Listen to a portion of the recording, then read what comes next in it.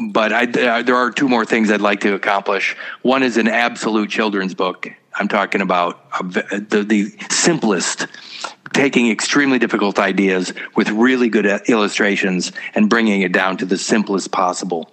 That's going to be amazing. And that should go to every adult. Yeah, well, it'll be a children's book for children of all ages. Exactly. Because it really is about that. We have bought into, and I mean bought into, the ultimate lie. Yes. Whether it's the political lie, the commercial lie, the religious lie. All of it. And reality's right in front of us. I'll say one more thing. The other day, I was at Facebook, and there was somebody put something out there that had a circle in it, and it had a bunch of dots, and it says, there is no yellow in this circle. And clearly there was yellow. But it says, well, there is no actual yellow. It's just that these dots, the way they're designed or whatever, they interface in a certain way where you perceive yellow. Well, if I perceive yellow, then there's yellow. Yes, exactly. Because yellow is a vibration, a frequency or vibration. So if I'm detecting yellow with my eyes, there's yellow. Yellow's an angstrom unit, absolutely. But what they wanted was to get me to agree that it didn't exist, even though I was seeing it. It's the and that's what's happening. That's what's happening. They're getting people to agree with things that are obvious by eye, by tactile, by touch, by smell. They're saying it doesn't exist. It is right out of 1984. How many fingers am I holding up? Yes. And they're getting people to deny what's right in front of their eyes. And it's so obvious. Well, this is what's so crazy looking at the House of the Dead is all this. It looks like a cartoon world. It looks like a cartoon to me, Kurt. Well, years ago, I dove into the word cartoon. Oh, yay. and it is.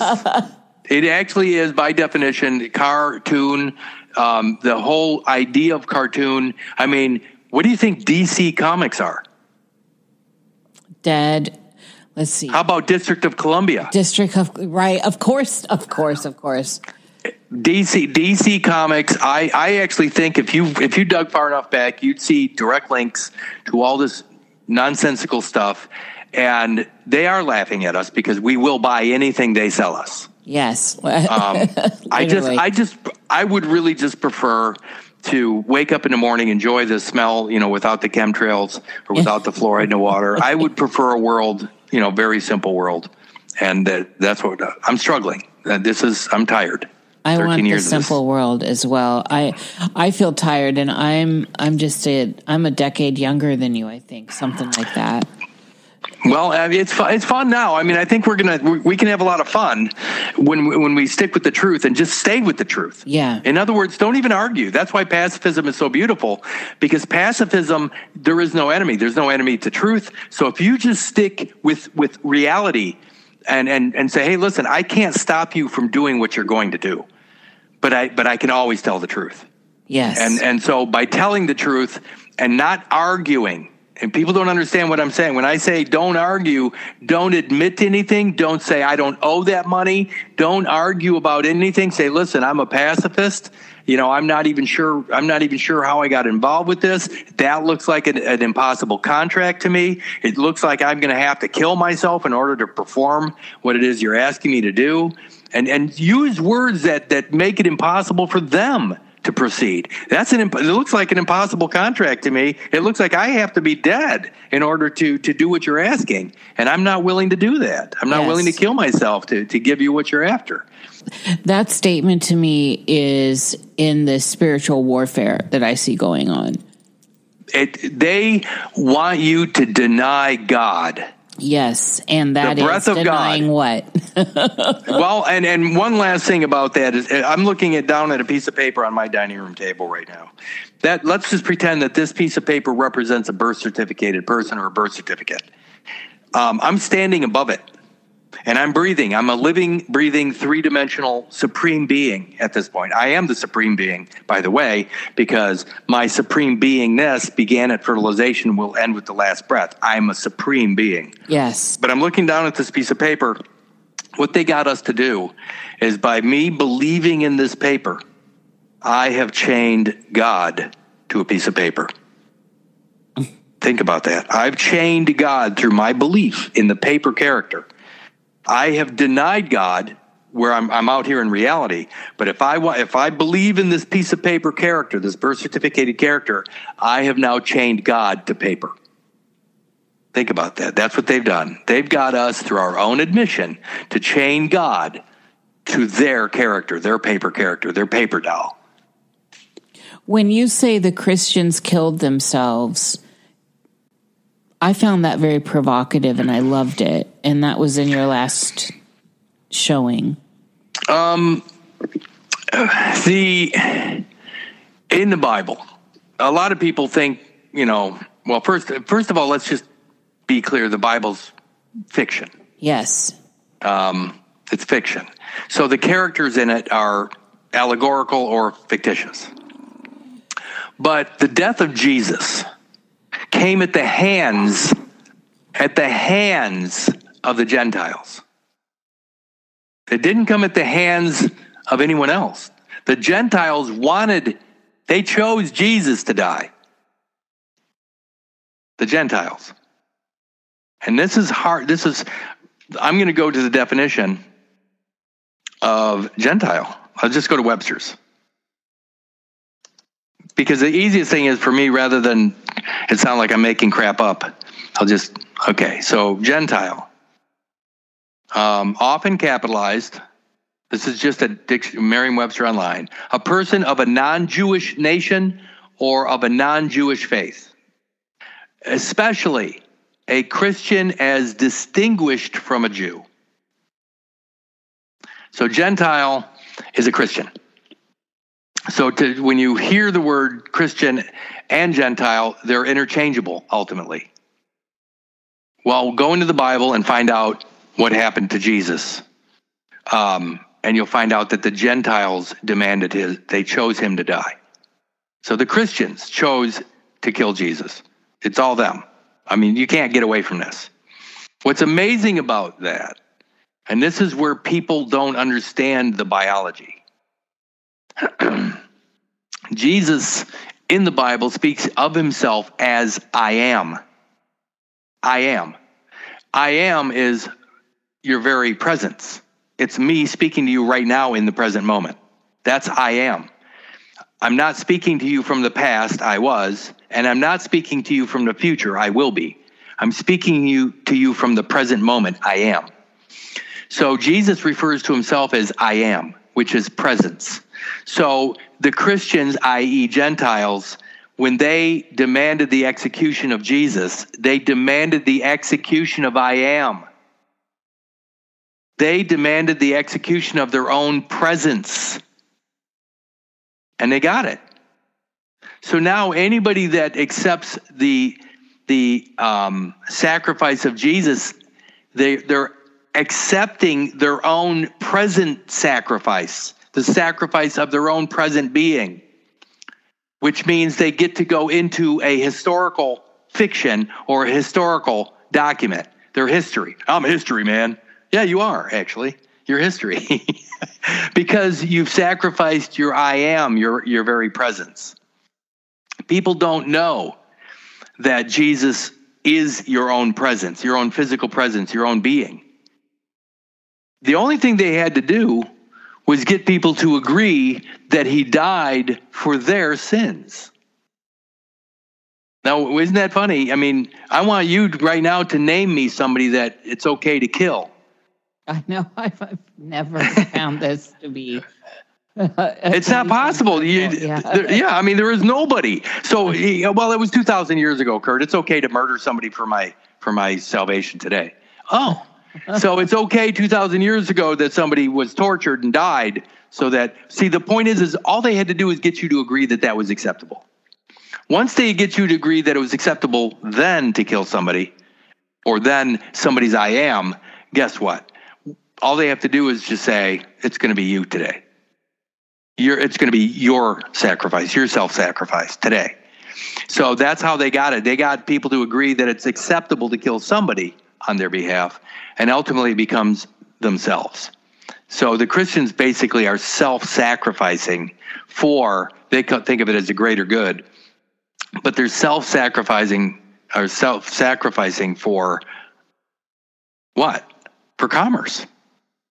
They are the surrogates. They are the sacrificial lamb, or the scapegoats for those running the show. And they don't know it. They think that they're doing a good thing when ultimately what they're doing is they're killing themselves, or sacrificing themselves. And they're none the wiser. They never will be. They never will be. So I had also this idea of stake to Rome, I found provocative. Staked, S-T-A-K-E-D? Yeah. Well, I mean, so, and this is easy stuff when you understand. Okay, so let me draw a picture for you. Baby's coming out of the womb. Okay, hey, my baby boy's coming out of the womb. I'm excited as heck. There he is. Oh my God, first time I ever seen this kid. Unbelievable. They clamp and cut the cord. They wrap him up, give him to mom, and I go over and I look at this kid, and it's just beautiful. By the way, my son is beautiful. He's 30 years old now, but anyway. A few minutes later, doesn't matter how long, the afterbirth comes out. The second coming comes out. And I want you to envision it coming out and falling to the floor. Yes. When it falls to the floor, it's located there. Now, I might look over there, oh my God, but I don't. I'm more enamored with my new baby boy. This afterbirth, I don't even think about. Why would I? Because I've been told it's just waste material or whatever. So it's laying on the floor of the hospital. The hospital is located on the county of Winnebago. The county of Winnebago is located in the state of Illinois or Illinois. Illinois is located in the United States of America, which is located on American soil. American soil was claimed by Rome in 1493 through Inter Cetera. So America, the soil, or the Americas, North, Central, and South, are known as Roman Catholic. The Americas are claimed by Rome for Roman Catholicism. So where this decedent second coming material has fallen is to Rome. It's actually fallen on the ground of Rome. That's where it is memorialized. So its location, Swedish American Hospital on September 19th, 1960 at 3:50 a.m. at these coordinates in this room is where I fell to Rome, my biology. And so it remains fixed. It's in a fixed position, or it is staked to Rome. Think of that elephant with the rope around its ankle. Yes. It can only go so far because it believes that rope will hold them. Well, that's what the birth certificate does. It keeps us staked into a system or into a matrix that we don't even know exists anymore, and we can only go so far because that rope, if you want to really think about it, is the umbilical cord. We keep reconnecting or recording ourselves, right? It's called a record, but let's say it a different way. It's a record. So we record ourselves to that infancy every time we claim the birthday. And now where it fell, fallen angel, fallen man, fallen, infantry man, or whatever, fallen soldier, that is where we were fallen. We were sacrificed right there in that spot where we fell. That's the sacrifice. That's the spot. And they put a cross up there for us. There's a cross. Now, it might be just figuratively, but that's a cross. And that's the point where we're staked to civilization or Rome itself. That's where we become civilized or not. That's civil law. Yeah, that's Roman civil law, which came into play during the Civil War. Hence the word Civil War.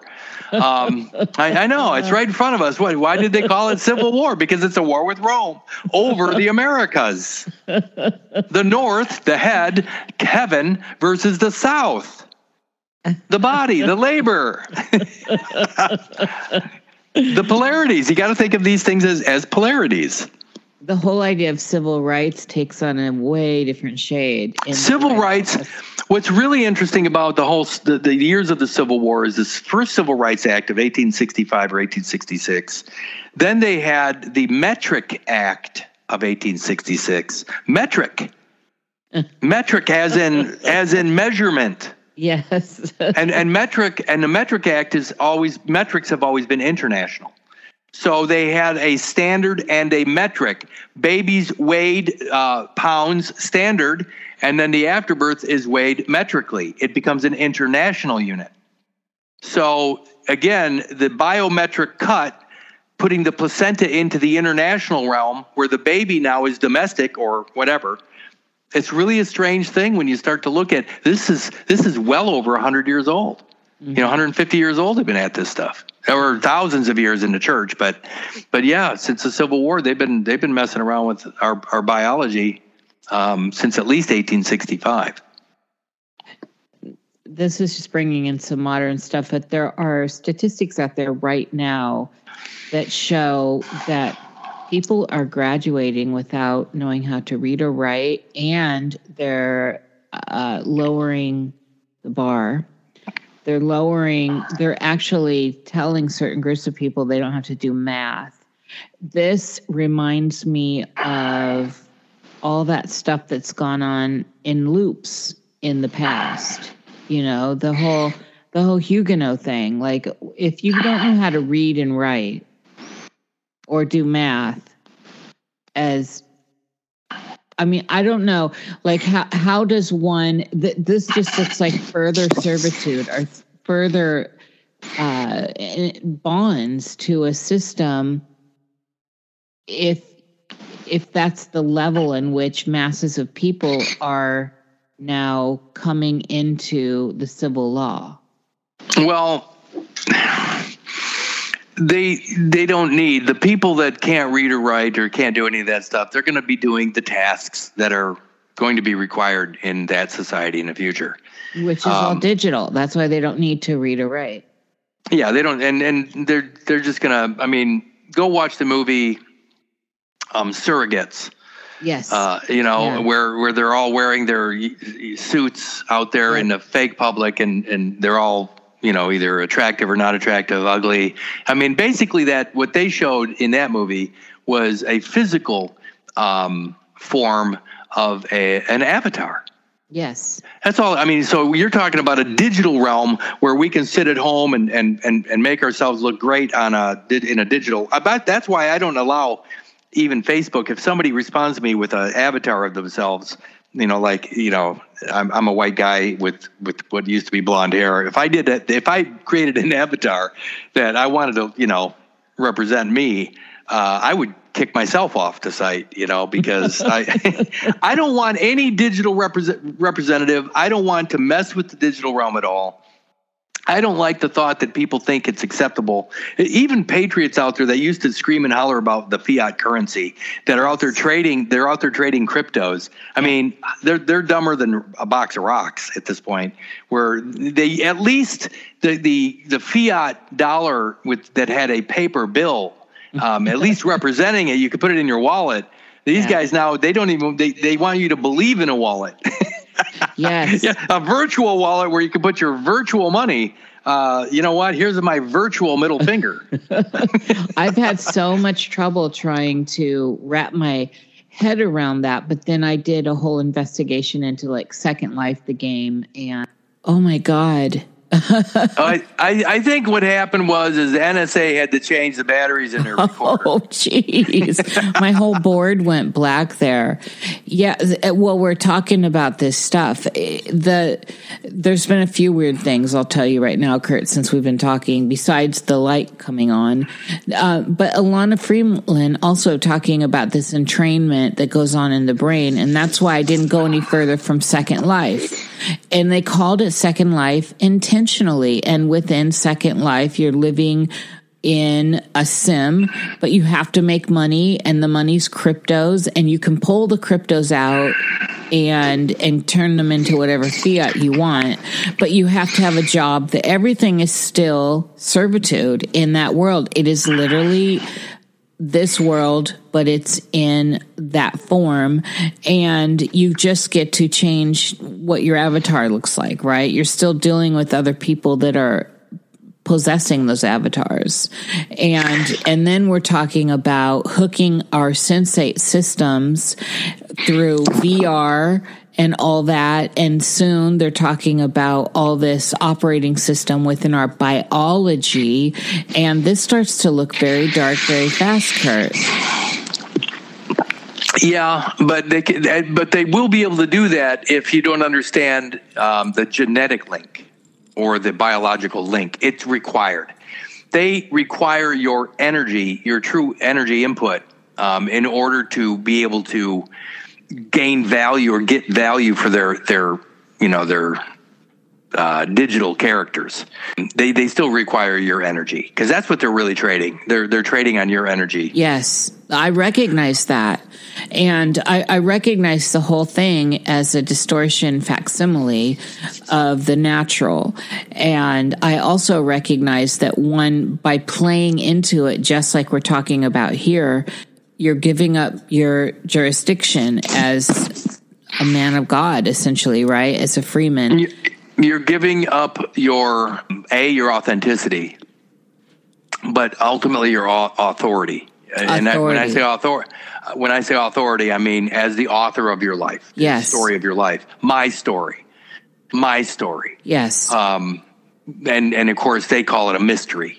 They actually use the word mystery because when they speak of my story, they call it a mystery because most people don't know where their story begins. My story begins at fertilization. Yes. And it ends actually with that last breath, my story. But since I don't know when my story actually begins because I've inadvertently claimed a birthday because everybody else does, then my story becomes a mystery. What's really strange, again, I'm just going to go, well, it is. It's a mystery.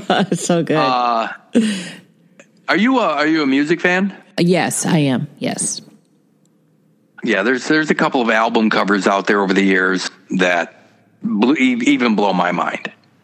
Okay, so I'm going to type in mystery at Webster's. And this is really weird stuff because you don't realize where these words take you. Mystery. It is exactly what most people think. Something not understood. Where is it here? Something not understood or beyond understanding. An enigma. A piece of fiction dealing usually with the solution of a mysterious crime.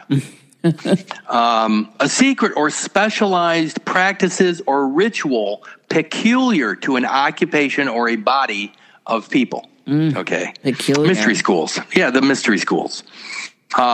No, D says obsolete it's a private secret. Number 2 says a profound, inexplicable, or secretive quality. This is where it gets weird, though. Number 3A, a religious truth that one can know only by revelation and cannot fully understand. Revealing. Revelation means to reveal. Yes. And to not be able to fully understand. Well, it's hard. I've only talked about this one other time, but about 3 weeks ago, before that first broadcast, number 46 or 45, I think it was called Cloud of Dirt. I actually had a really strange, you might call it a dream. I'm not sure what it was. And I experienced at a very, very deep level that in the womb time. And I woke up sobbing. I mean, sobbing. I mean, and I didn't want Debbie to know, that because she would have been afraid. Yes. And if I would have allowed it to continue, I mean, it was one of those so deep sobs that it was so core. It was so deep. If baptism does exist, I experienced it that morning. What was the imagery? It was the feeling. I'm getting goosebumps right now, but it was the feeling of the importance or the connectedness to that journey, that 280-day journey, and what it meant. When I woke up or when I came out of that, this shit out here, I was washed. I was washed. This shit means nothing to me now. Yes. And that experience was so amazing. I now realize what a waste of this one go around we've made. Yes. Chasing dollars and all this other nonsense, sex, whatever it is you think turns you on. Yes. It's a fucking waste. Yes. And that journey was so beautiful and so important, and we actually have abandoned it. It's the only thing that matters. And that's it. That's what I got of it. It's the only thing that mattered. Coming out here, we get to experience all this stuff. But in that, when we were in that vessel, when we were evolving exponentially in that, our experience in that womb was infinite. And it was so important. And yet the reason I think I cried is because the fact that we've forgotten it. And we don't even care about it. All we care about is, the next piece of ass, or getting drunk watching football or whatever. I mean, stopped caring about all that stuff so long ago. You are hitting at the core of my own personal work. I have been intentionally trying to work on the memories of that time. Well, I experienced it at such a deep level that it like I said, if baptism exists as a thing, yes. I was baptized that morning. Yes. By the waters of mother. I mean, let me say, here it is, 3A, religious truth, 3B1, it's some religious crap, 3B2, capitalized, mystery, a Christian sacrament, and 3B2, specifically, mystery is the Eucharist. Yes. Which is the afterbirth material. I know, we're right back to the Holy Grail again. See, and again, the Eucharist and the Holy Grail are one and the same thing. Yes. Oh, man. And they put in Revelation that mystery is written on her head, on Babylon's head. But then you have to define head. Well, right. It's on her forehead. And then you got to maybe pronounce Babylon or understand that word. Yes. Exactly. Now, I don't do things. I mean, there's a lot of people out there that split up words where they don't belong to be split. I'm very careful in my determination. I stick with very simple definitions first, because the definitions, even something as simple as mystery, takes you right to the Eucharist. and if my story and the mystery are one and the same thing, just a different pronunciation, yes. Then my story is the Eucharist. Yes, yes. See, that's what, again, his story is third party, third person nonsense, where and that's the tertium quid. That's somebody, not me or not mom. It's him, not me, him. That's why they don't want us to identify in such a way anymore. I'm taking full ownership of my life from fertilization to this moment. There is no him. Fuck him. You know what I mean? By the way, I'll say something about fuck, too. People don't realize that the word fuck means nothing more than to implant, or basically to occupy. So when my zygote, now called a conceptus, when it plants into the wall of the uterus, oh, yes. That occupation of mom's land, mom's uterine wall, that's an old farmer's term, to be fucked. So now when I am occupying that land, whether it's through the placenta, the second coming placenta, or while I'm in the womb, in that zygotic conceptus material, I am a true motherfucker. I'm a motherfucker at that point. I think that's hilarious. It's totally hilarious. And like how pure that is, and people don't even understand. No, they don't understand, because they're all offended. In their piety or their purity, they're going to go to church and say, Kurt just talked about the Oedipus complex or whatever. He's a motherfucker, but I'm saying it in a way that words define it. So there's no sexual connection. There's no you know what I mean? There's nothing grotesque about it. It is what it is by an old farmer's term. But if your head is in the gutter, yes, then you can believe what you want. Well, that's the mind thing that we were talking about earlier. And that's where the real enslavement or servitude is happening. For so many. The concept of servitude, then, ultimately, you asked this a long time ago, and I never answered it. Slavery versus servitude. Yeah, slavery is way different. The 13th Amendment talks about involuntary servitude. So they say they got rid of slavery, and involuntary servitude is going to be based upon basically being stuck in prison. Well, obviously, I ended my sentence by using a period. I just thought I'd throw that in, but that's not what I was going to say. But it is true. I did end my sentence by using that initial period. Yes. And of course, if I add the initial period, am I not adding the first 280 days in the womb? Isn't that my initial period? Yes. Yeah. Yes. See how weird that is? It is. But the difference is that when Mom's pellucid membrane, when she gave me that material, when she surrounded me or ensconced me or enveloped me in that material after fertilization, that was a dowry granted directly, a matrilineal dowry given directly to me. There's no middleman there. I don't need to get that material from some other religious organization that gives me the motherland or permission to use earth. That's what they're saying. They're saying that because I don't recognize what Mom gave me, the dowry Mom gave me, the matrilineal dowry, the Lucy. I call her Lucy, obviously. Yes. They're saying that I don't have a right to be on earth. So men are from Mars, women are from Venus or whatever. Earth is supposed to be feminine or female. They're saying that as a male, I don't have a right to be here without that dowry, without evidence of that dowry. So I have to go bend the knee to Mother Church or Mary in order to have the right to be on earth. Oh, my God. Which is Rome. So that's what they're saying. If I have that, if I have knowledge of that, then I have a pass. I have a right of way because it's, I'm the owner. And as the owner of that land that Mom gave me, I can't have a servitude over my own property. That's a legal maxim. So a man can't have a servitude over his own property, over his own land. So if Mom gave it to me directly, then I don't need to go in a roundabout. I don't need to go through somebody to cross over that land. Now, think about it. In the womb, there's me in my little spaceship, my little vessel, right? Whose land am I passing through? Mother's. Mom's, mother's. Yes.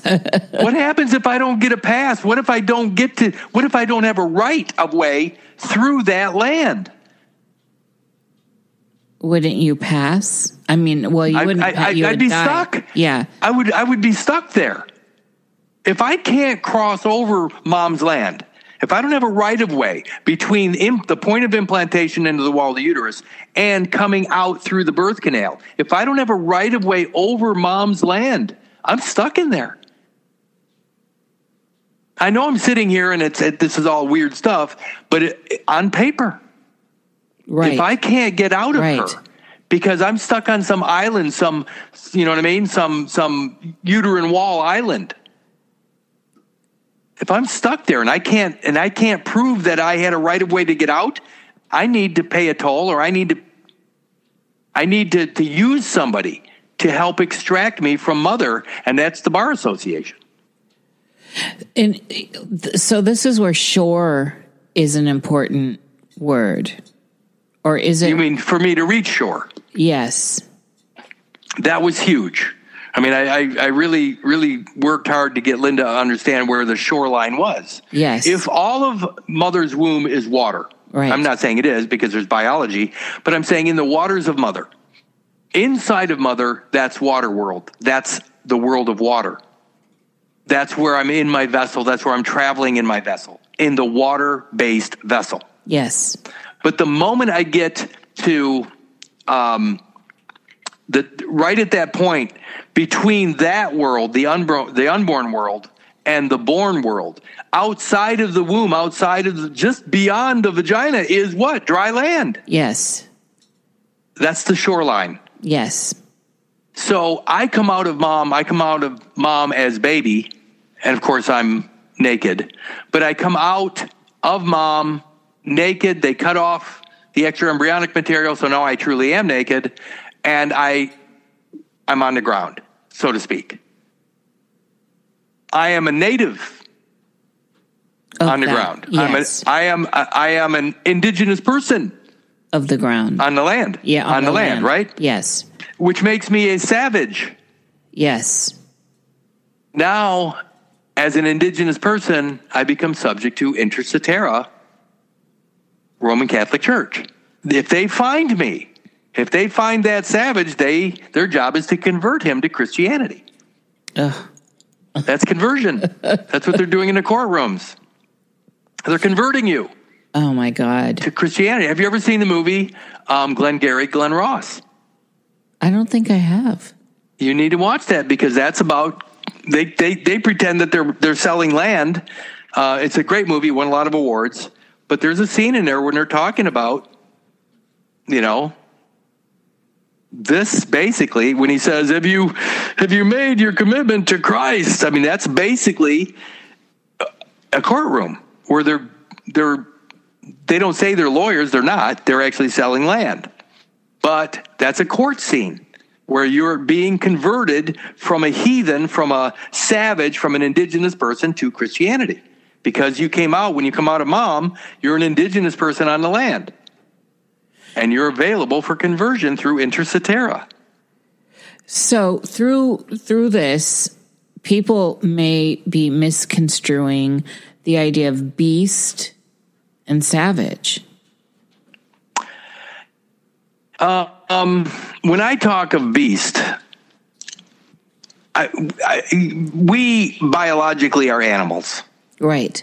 That's all. We're just animals, biologically. It's our consciousness that keeps us in check. That some people would call Christ consciousness, where I know that I should love you as myself. I should treat you like I would want to be treated. Golden rule, all that stuff. Yeah. That's somebody that's truly in tune with or are conscious of their limits. My limit is from fertilization to last breath. Everything in that space, time space, is mine. If you trespass, if you come into that space, if you demand something that's not yours, we're going to have a problem. Now, if you and I are of the same mind, we'll call it Christian, then we both know the limits of each other's estate and we won't trespass. We won't try to take stuff from each other or fight over what's not ours. That's Christ consciousness, and that's keeping your beast, your body, your animal in check. Those people that don't know how to do that, they're basically their animal, their beast is off the leash. And they're out there. They're the ones that rape. They're the ones that steal. They're the ones that are politicians. They're the one. I'm joking. They are politicians because they're. They are. Well, they're the ones that are redirecting everybody else's money to give away. So, but the point is that they're taking things that don't belong to them. They call it taxes. They call it whatever. But the point is they are taking things that doesn't belong to them, and that's what animals do. You know what I mean? Wolves don't murder. They kill because they're a wolf. Yes. So in the animal kingdom, to act like an animal, you go take the woman you want anytime you want. You go take that other guy's stuff over there because you want it. I mean, that's the animal kingdom. Yes. That's where the alpha males dominate and you know what I mean? But we're not that. Man has the conscious ability to make decisions. We don't have to act on impulse. So that space between, you know what I mean, desire and action, that's where we are self-governing. Yes. Yes. But what they've really done, though, is they entice us. They get us to want things that don't belong to us, you know, and so we do things that we shouldn't do. But I know this sounds ridiculous, other than maybe self-medicating a little bit too often with a decent beer now and then. I got to say, I don't do anything wrong. Yeah. You know, and very rarely have I actually ever done anything wrong in my lifetime, because I actually do respect other people's stuff. I always have. It doesn't belong to me. Yeah. And I only feel good about what I have earned. I don't want anything. I don't want you to give me anything because I haven't earned it. So that's how I live my life, and that's what I expect out of others. And this is where it's going to get a little creepy for people. This is where I don't care what happens to you at this point. I'm not saying you specifically. No, I'm saying for those people that think it's okay to take my shit, I don't care what happens to you. Yes. I don't care what happens to those that believe in welfare state or those that believe in communism. I don't care what happens to you. Yes. Because in nature, it seems counterintuitive, but my nature and the ability that I have to think and consider, that's the world I want to live in. I don't want compulsion. You know what I mean? I don't want coercion. I want people to actually consider and listen to their heart, because the heart is the truth detector, and actually do things because it's the right thing to do. Not because they're told to, not because it requires a license, but because it makes sense. When I'm going down my road and it's, slippery, icy, snowy, rainy, I might be able to travel at 45 miles an hour safely. And I'll make that determination. I don't need a sign on the road to tell me how fast to go. You know what? When my front end hits that tree, I'll probably recognize that I was going too fast. But I can determine that myself. I'm not a child. Yes. And that's where we're going. I believe that one of two things it's going to shake out. They're going to let us go back to nature. And by doing that, we're going to see who we really are, and it's not going to be a pretty sight. Yeah, that's definitely going to be interesting. Well, the bad guys will do what the bad guys always do, but I think there's more good than bad, and ultimately it'll all shake out. And I don't like bringing police into anything I do, because that's all commerce. Yes. As far as I'm concerned, that the castle doctrine's still in play, and as a living, breathing, supreme being, I have the right. They call it self-preservation. I have the right to preserve my own life. I don't need to call in some commercial mall cops to do any of my work for me. Yes. But again, the world I'm speaking of is very simple, but it's not easy. You know what I mean? It's not easy because in my world, there is no welfare state. Right. So I'm with you in this world. Well, there goes about 60% of the population right there. They don't exist. They can't exist, because without people giving them something, they don't exist.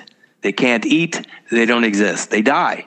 Yes. So again, in nature, even with my consciousness, I don't want to live this way. I don't want to be responsible for other people through coercion. I don't want to pay for your family to put food on their table. I watched my dad raise 6 kids and struggle paying taxes so that he could pay for other people's food. He could pay for other people's automobiles. He could pay for other people's housing. You know what? My dad shouldn't have had to suffer. I agree. So as far as I'm concerned, everybody that lives that way can go bye-bye. Yeah, I'm with you 100%. It's a horrible thought for many. Like, again, if they came up to me today and said, Kurt, we're giving you the reins to the world, I would say, well, not many people are going to like me, because I'm going to let it all natural. I'm going to let it all go. It's all going to go back to the way it should be. Producers produce, and everybody else can shut the hell up. Yep, I'm with you. When that's the world I want to inhabit and be part of. I mean, I feel like that's the world I am personally in. And I think so. Yeah. I think so. But I don't want to, again, just because other people can't keep their dog on a leash doesn't mean, I don't. But I don't want to be punished. And one last thing about that, people don't understand how bad this world really is. They've designed a world where by cutting a piece of me off and putting it into the public pool, that public pool, you got to think of that pool as all of us having a stake in that pool. Now take the word stake out of it and say equity. We all have a share of that pool. That's equity. So if one bad guy, let's say Jeffrey Dahmer exists, then everything Jeffrey Dahmer does, he has a stake. I can be held accountable for. Yeah. Because everything he does is part of the public pool. And all of the damage he does, I have to pay for. Yeah. I have to suffer all the bad guys. I make this point all the time. It's these people that say they're representing you, right? I mean, they don't represent me or anything I stand for. I think that using the term an impossible contract. I'm going to start really applying that. I need to feel more comfortable applying it, obviously. You just need to know what it means. Go into your Black's Law, look up impossibility, look up impossible, understand what it means to be impossible. There's only 2 things here. If their character exists, if their debtor exists, if their sinner exists, if that character, that fictional character exists, I don't.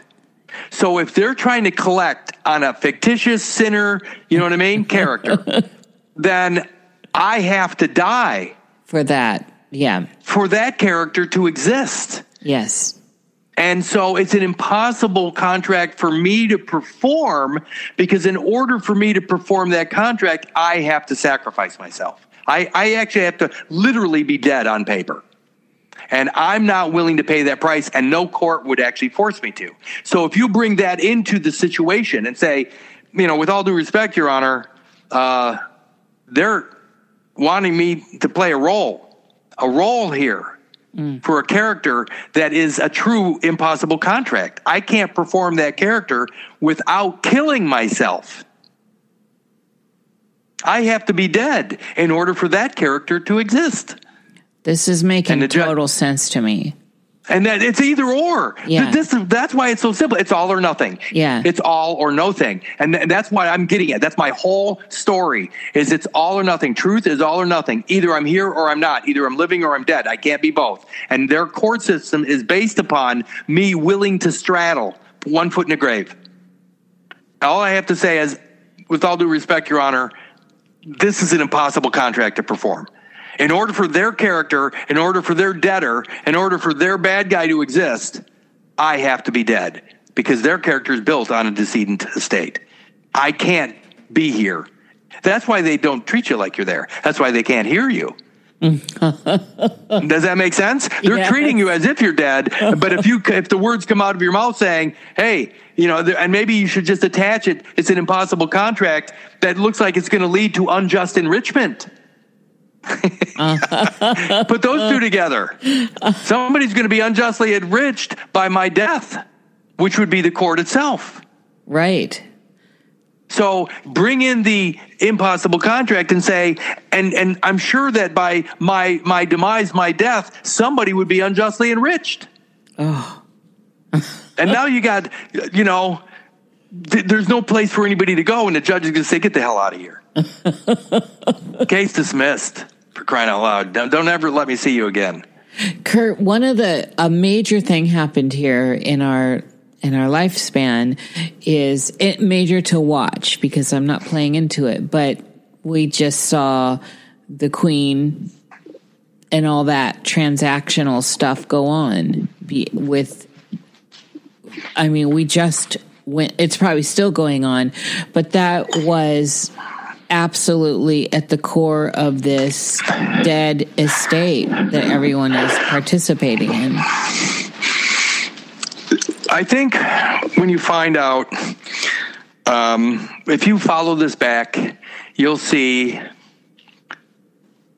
a lot of the English banking, the ins of the court. You'll realize that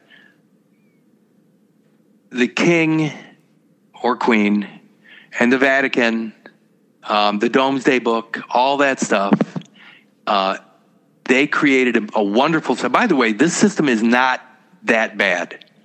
It would be okay, even for me, it would be okay if they asked me if I wanted to participate or showed me how to do it. Yes. Because if there was an act of subrogation where they just say, listen, I mean, you walk away as soon as you execute that character. If you execute that character, he becomes the scapegoat. You walk away, but you have to execute that scapegoat. That's how they get out. They get out by executing the scapegoat. It's also known as subrogation. They know how to do that. I don't want to play. See, that maybe that's my problem. I don't want to play. I don't want to play. That's where I'm at. And that's where I've always been. Again, all or nothing. It's true or it's not true. Yeah. There is no almost true. Yeah. It would be true if that's not true. So all or nothing, truth is all or nothing. Anything short of truth is a lie by omission. So to me, I don't want to play. I can deal with reality at its worst, but I can't deal with any of the fiction. Yes. Because I don't want to play. I don't have that gene. I was not given that performance gene. I don't have it. I can't pretend. Same here. Well, you're in a better place than me because you're 10 years younger. Well, at least there's that. At least there's that. You're 10 years younger, and so you have 10 more years to take this and run with it. And but I'm going to say the first 7 or 8 years of this were hopeless and horrible. And now, I mean, it's been about 5 years, maybe almost 6, where things started to really, by 2018, things were getting really interesting. I'm going to tell you on this call, and you probably heard it in a different call, that 1 week after receiving my third letter in March of 2020, they shut down the global economy. I know. They called it COVID. Profound. They actually, no, when the president received my third letter, second week of March, when I identified the birth certificate, which is the surety in all the international banks, when I identified it as an abortion and said, this is genocide, this is, within 1 week of receipt of that letter, COVID, they shut down the global economy because they were using aborted fetal material as sureties and tying us through joinder to that character. Yes. So imagine if the whole world actually found out that the international banks or the bankers themselves were using aborted fetal material to tie them to the debt. And by the way, what is COVID? COVID.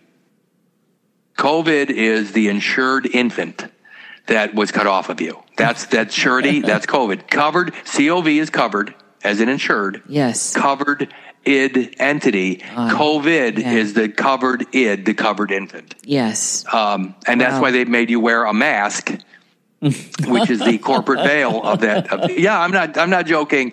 This is so severe. They are willing to go to these lengths to cover their tracks, whoever they are. Yes. But again, the truth doesn't have enemies. So no matter what I say, as long as it's the truth, I think you're okay. Yes. They may not like it, but it's true. So they're not going to argue with you because it's true. But if you start saying there's a bad guy or an enemy out there, then you become the enemy. You become the alternative. You become the problem. But if you're just telling the truth, it is the truth. It's a pretty safe place to be. I try to maintain that. It's one of the messages I try to maintain, even though it's a constant evolving thing, our awareness of it. It is, but it's the root. But I get the all or nothing of it, and I get that it's the core. But at the same time, my perception or the integration into my mind tool is where a lot of this happens. That's a big part. It's hard. I like the word integration. Integrity, integrous. Mm-hmm. When you start adding the one piece that was cut off, when you start to recognize your wholeness. Yes. Again, my favorite biblical line. I think I just put it on the back cover of the book or the first book here. It is Luke 5:31, and it's the words of Jesus himself where he says, "They that are whole need not a physician," and that means exactly that. They that are whole need not. You don't need a prescription. You don't need a physician. You don't need to be fixed. You don't need to be repaired. How about this word when you're thinking of the Civil War? You don't need reconstruction. Yes. Didn't they come up with the Reconstructive Acts? Yes. Yeah, they were that way they could reconstruct you because you're broken. And so that's where the administrative process came in. That's where the 14th Amendment citizenship came in. So, again, the Reconstructive Acts sounds like a medical operation to me. It makes Reconstructive surgery. You asked me earlier about some of my genealogical stuff. There's a lot of French in there, and that were Huguenots. And I didn't actually know very much about them, by the way. And I had to learn about them. I didn't understand all of that. And so now the more I'm starting to come into all this with a brighter light, I suppose, all of that stuff is now falling in place for me. And not just the French Huguenots, but all of it is starting to really look differently, I suppose. I think that when you, rather than go for all the fluff, all the weird stuff, I think the actual is beautiful. I mean, it is beautiful. And learning the reality of your family, learning, like you said, the French have always been demonized a certain way for whatever reason. The English just as bad for whatever reason. I mean, I agree that men will push things to limits, before they get slapped awake, that maybe what they're doing isn't a good thing. I actually believe that we have a tendency to just get, what do they call it? The frog in the kettle type thing, where we just get further and further and further away until all of a sudden we lost our humanity and we don't even know how we got there. That's where we're at now. We're at a place right now where we're so far away from what it takes. And I'm not talking religion or anything spiritual or whatever, but I mean, I have that in me. I vibrate at that level. Yeah. And it feels good to me. I mean, it feels good to me. I don't feel like I have any enemies. And I think you can disarm the worst possible characters. I'll give you a weird story. I was going to a jewelry school down in Quincy, Illinois. And it was, I had to take an apartment sight unseen. I was up here in Rockford and I was going to school and, I'm leaving in a month or whatever. I had to find an apartment, but I couldn't drive down there to look at them. So I took an apartment that looked like it was close to school. Now, Quincy, Illinois is a river town. Mm-hmm. And when I got down there, I was like the only white guy in the area. I'm surprised to hear that. Well, it was a really rough area of Quincy. Okay. And what's interesting is the school it was called Gem City College or something. Mm-hmm. And I was only like 22. So I got down there and I look at this apartment and I'm driving a new car, because I was working at an aerospace company at the time. And I had a $800 Alpine stereo in the car. Oh. And I drive into this neighborhood and I go, I'm in trouble. Bad hood for this stereo. I'm in the hood. The word hood hadn't even been created yet, but I'm in the hood. And what's funny is just my own nature. Yeah. I mean, I was on an unbelievable track team. Racism never even played into my mindset because to me, I just want the best. I want the best guys on the team. Don't care what color you are. It doesn't matter. Never matter. I just want the best. I want to be around the best. Yes. The guys that really perform at high levels. So I didn't really care about any of that shit ever. So I get down to Quincy and that same mindset, I'm thinking I'm just here for school. So I'll figure this out. I always had a tendency to drink. I've always liked beer. I had a great beer can collection as a kid. I started drinking at like 10 or 11 because I love the smell of beer. So I'm not drinking to get drunk. You know what I mean? So I know beer from all over the world. I have my taste. Yes. And I'm drinking one now, as a matter of fact. But the point is that I went down there and it looked scary initially. And then I started going to school and doing my thing. And then I met some of the guys in the neighborhood. One of the guys I met just happened to have gotten out of prison. And it was a big black guy. I mean, this guy was really big. They called him Big Red. I don't know why, but that's what they call him, Big Red. And him and I hit it off. I mean, seriously hit it off. I'm this 22-year-old blonde kid. I'm not naive, but I am. And I'm definitely unlike anything in that neighborhood at that point in time. With a new car, new stereo and everything. And he just got out of prison. He just spent 5 years in prison. Oh, shit. And here I am drinking, Ripple or Old English 800 on a porch with Big Red. And we're talking and having a great time. And it is comical. But you know what it was is vibrationally. Yes, yes. That's all it really was is he didn't see me as a threat. I wasn't a threat. I didn't see him as a threat. It was actually fun. Yes. To be around that neighborhood. I went to a party. Again, only white guy. I lost my wallet because I have a tendency to lose things when I'm drinking. I lost my wallet and had money in it, had all kind of whatever. And the next day, Big Red brings it over to me. Hey, you lost this over at the party last night. Yes. See? And I'm thinking, why is it that I don't have a problem with anybody? It's because I am them. I'm not trying to be them. I am them. And they are me. And so to go to this place, I'm not challenging anybody. I'm not trying to be anything more. I'm just me, and it's okay. Yes. And everybody sees it as that. So I'm not insider, outsider. You know what I mean? Yeah. And it was really a hell of a great experience down there.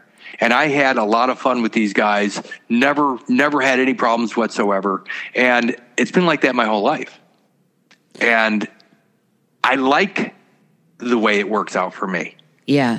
I've been taken advantage of here and there, by allowing a little too much leeway for guys that I shouldn't give, that leeway to. That's part of it. I tend to like old houses. And in my era the white flight happened, all the cool old houses ended up in the hood. And sure. So I've been that person that lives in the hood in the cool old house. And I've never had a problem any of those experiences. And then when I lived in Chicago, I was in Wicker Park when it was the ghetto. No problems. I lived in Pilsen, South Side. No problems with Scott, as I was telling you earlier, Scott. So, but that's because of you. Right. I recognize it's because of you. Yeah. And I mean, it can get scary, but a lot of times if I can't, the big thing for me is if I'm with somebody, my wife or grandkids or whatever, I'm starting to think, how can I protect these people? Well, things because are if it's just me. Something changed, though, and you know this. Right. I mean, that's so that's the thing that I think is really prescient here is something major happened. Obviously, you and as a living man, bringing this to the attention of the civil world is part and parcel for this. But do you think that's what's going on? Because we got the introduction of what I call the bite, or what we call the bite. I mean, a lot of people call it the bite, BYTE, or juiced, or, injection, whatever you want to call it. This has been a game changer. It's patentable. I mean, everyone's patent now. Well, that's when they lost their ability to use the birth certificate, which was a voluntary character. Yes. But remember, it was a fetal-maternal organ that was certificated, so they could join you to their cause of action through that character. Yes. Well, if I take that away from them by calling it an abortion, which it was and is, they don't have suretyship. They don't have any way to warrant. They have no warrantors anymore. So now they immediately had to come up with an alternative. They had to find a way to alternate or to add a claim. And the only way I know they could do that was by adding their patented product to your biology. Yes. So they have a vaccine or whatever you want to call it that attaches to your biology, and now you have a partner. Yes. In your biology. Yes. Because nature is unpatentable and they can't patent your biology, so they added their material to yours, and now you and them are partners in your life.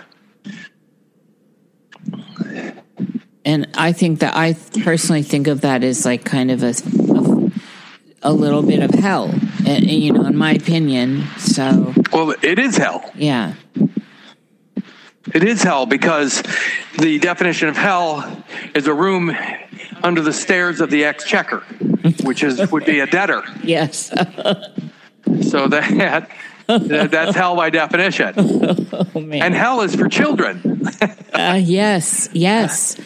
Oh, my God. According to her. And we got cut off again, which is interesting. But this happens with high-powered or high-energetic people rather often, as you all know here. And also, Kurt is at a different level than nearly everyone else. And I mean that lovingly on all sides. I mean that all from a loving space, because I'm blown away by the depth of the content here. This to me is at the core of literally everything here in this that we call reality. And so it's really something for my mind to engage some of these concepts on such a deep level that cuts right to the spiritual core for me and the nature of reality. But that is my place in all this right now. You may be at a different place. It's all about the art of becoming, really, and coming into these ideas. And it's like a layer cake in so many different ways. The way it's stacking together, the way reality is nesting in on itself. And so with that, I want to thank the producers of this show: Wise Night Owl, Yogi Chander, Cassie, Christy Tesmer, Eric Peterson, Heather, Jake Vanek, Jason Lamson, Jessica Lynn, J.H. Armstrong, Kate Kukulkan, Laura Dunn, Luis B., Marcy Shapiro, Mark Betcher, Melanie Poe, Mia Bell, Michael Wachter, Michael Watts, Neil McNaughton, Noelle Jeanette, Pamela Hodal, Stephen Mercer, Babs Art, genealogist extraordinaire and moderator on the live chats, as well as JJ, Rain DeBlanc Brand, our moderator extraordinaire as well. Thank you so much to everyone that comes to the Speakeasy and everyone that spends their time and monies here. It is with gratitude and thanks that I come to you with these outros. I take none of it for granted, and I feel the love. So I just want to make sure that comes back round and is acknowledged at all times. The dreamer loves the dream. The dreamer feeds the dream. The dreamer awakens within the dream.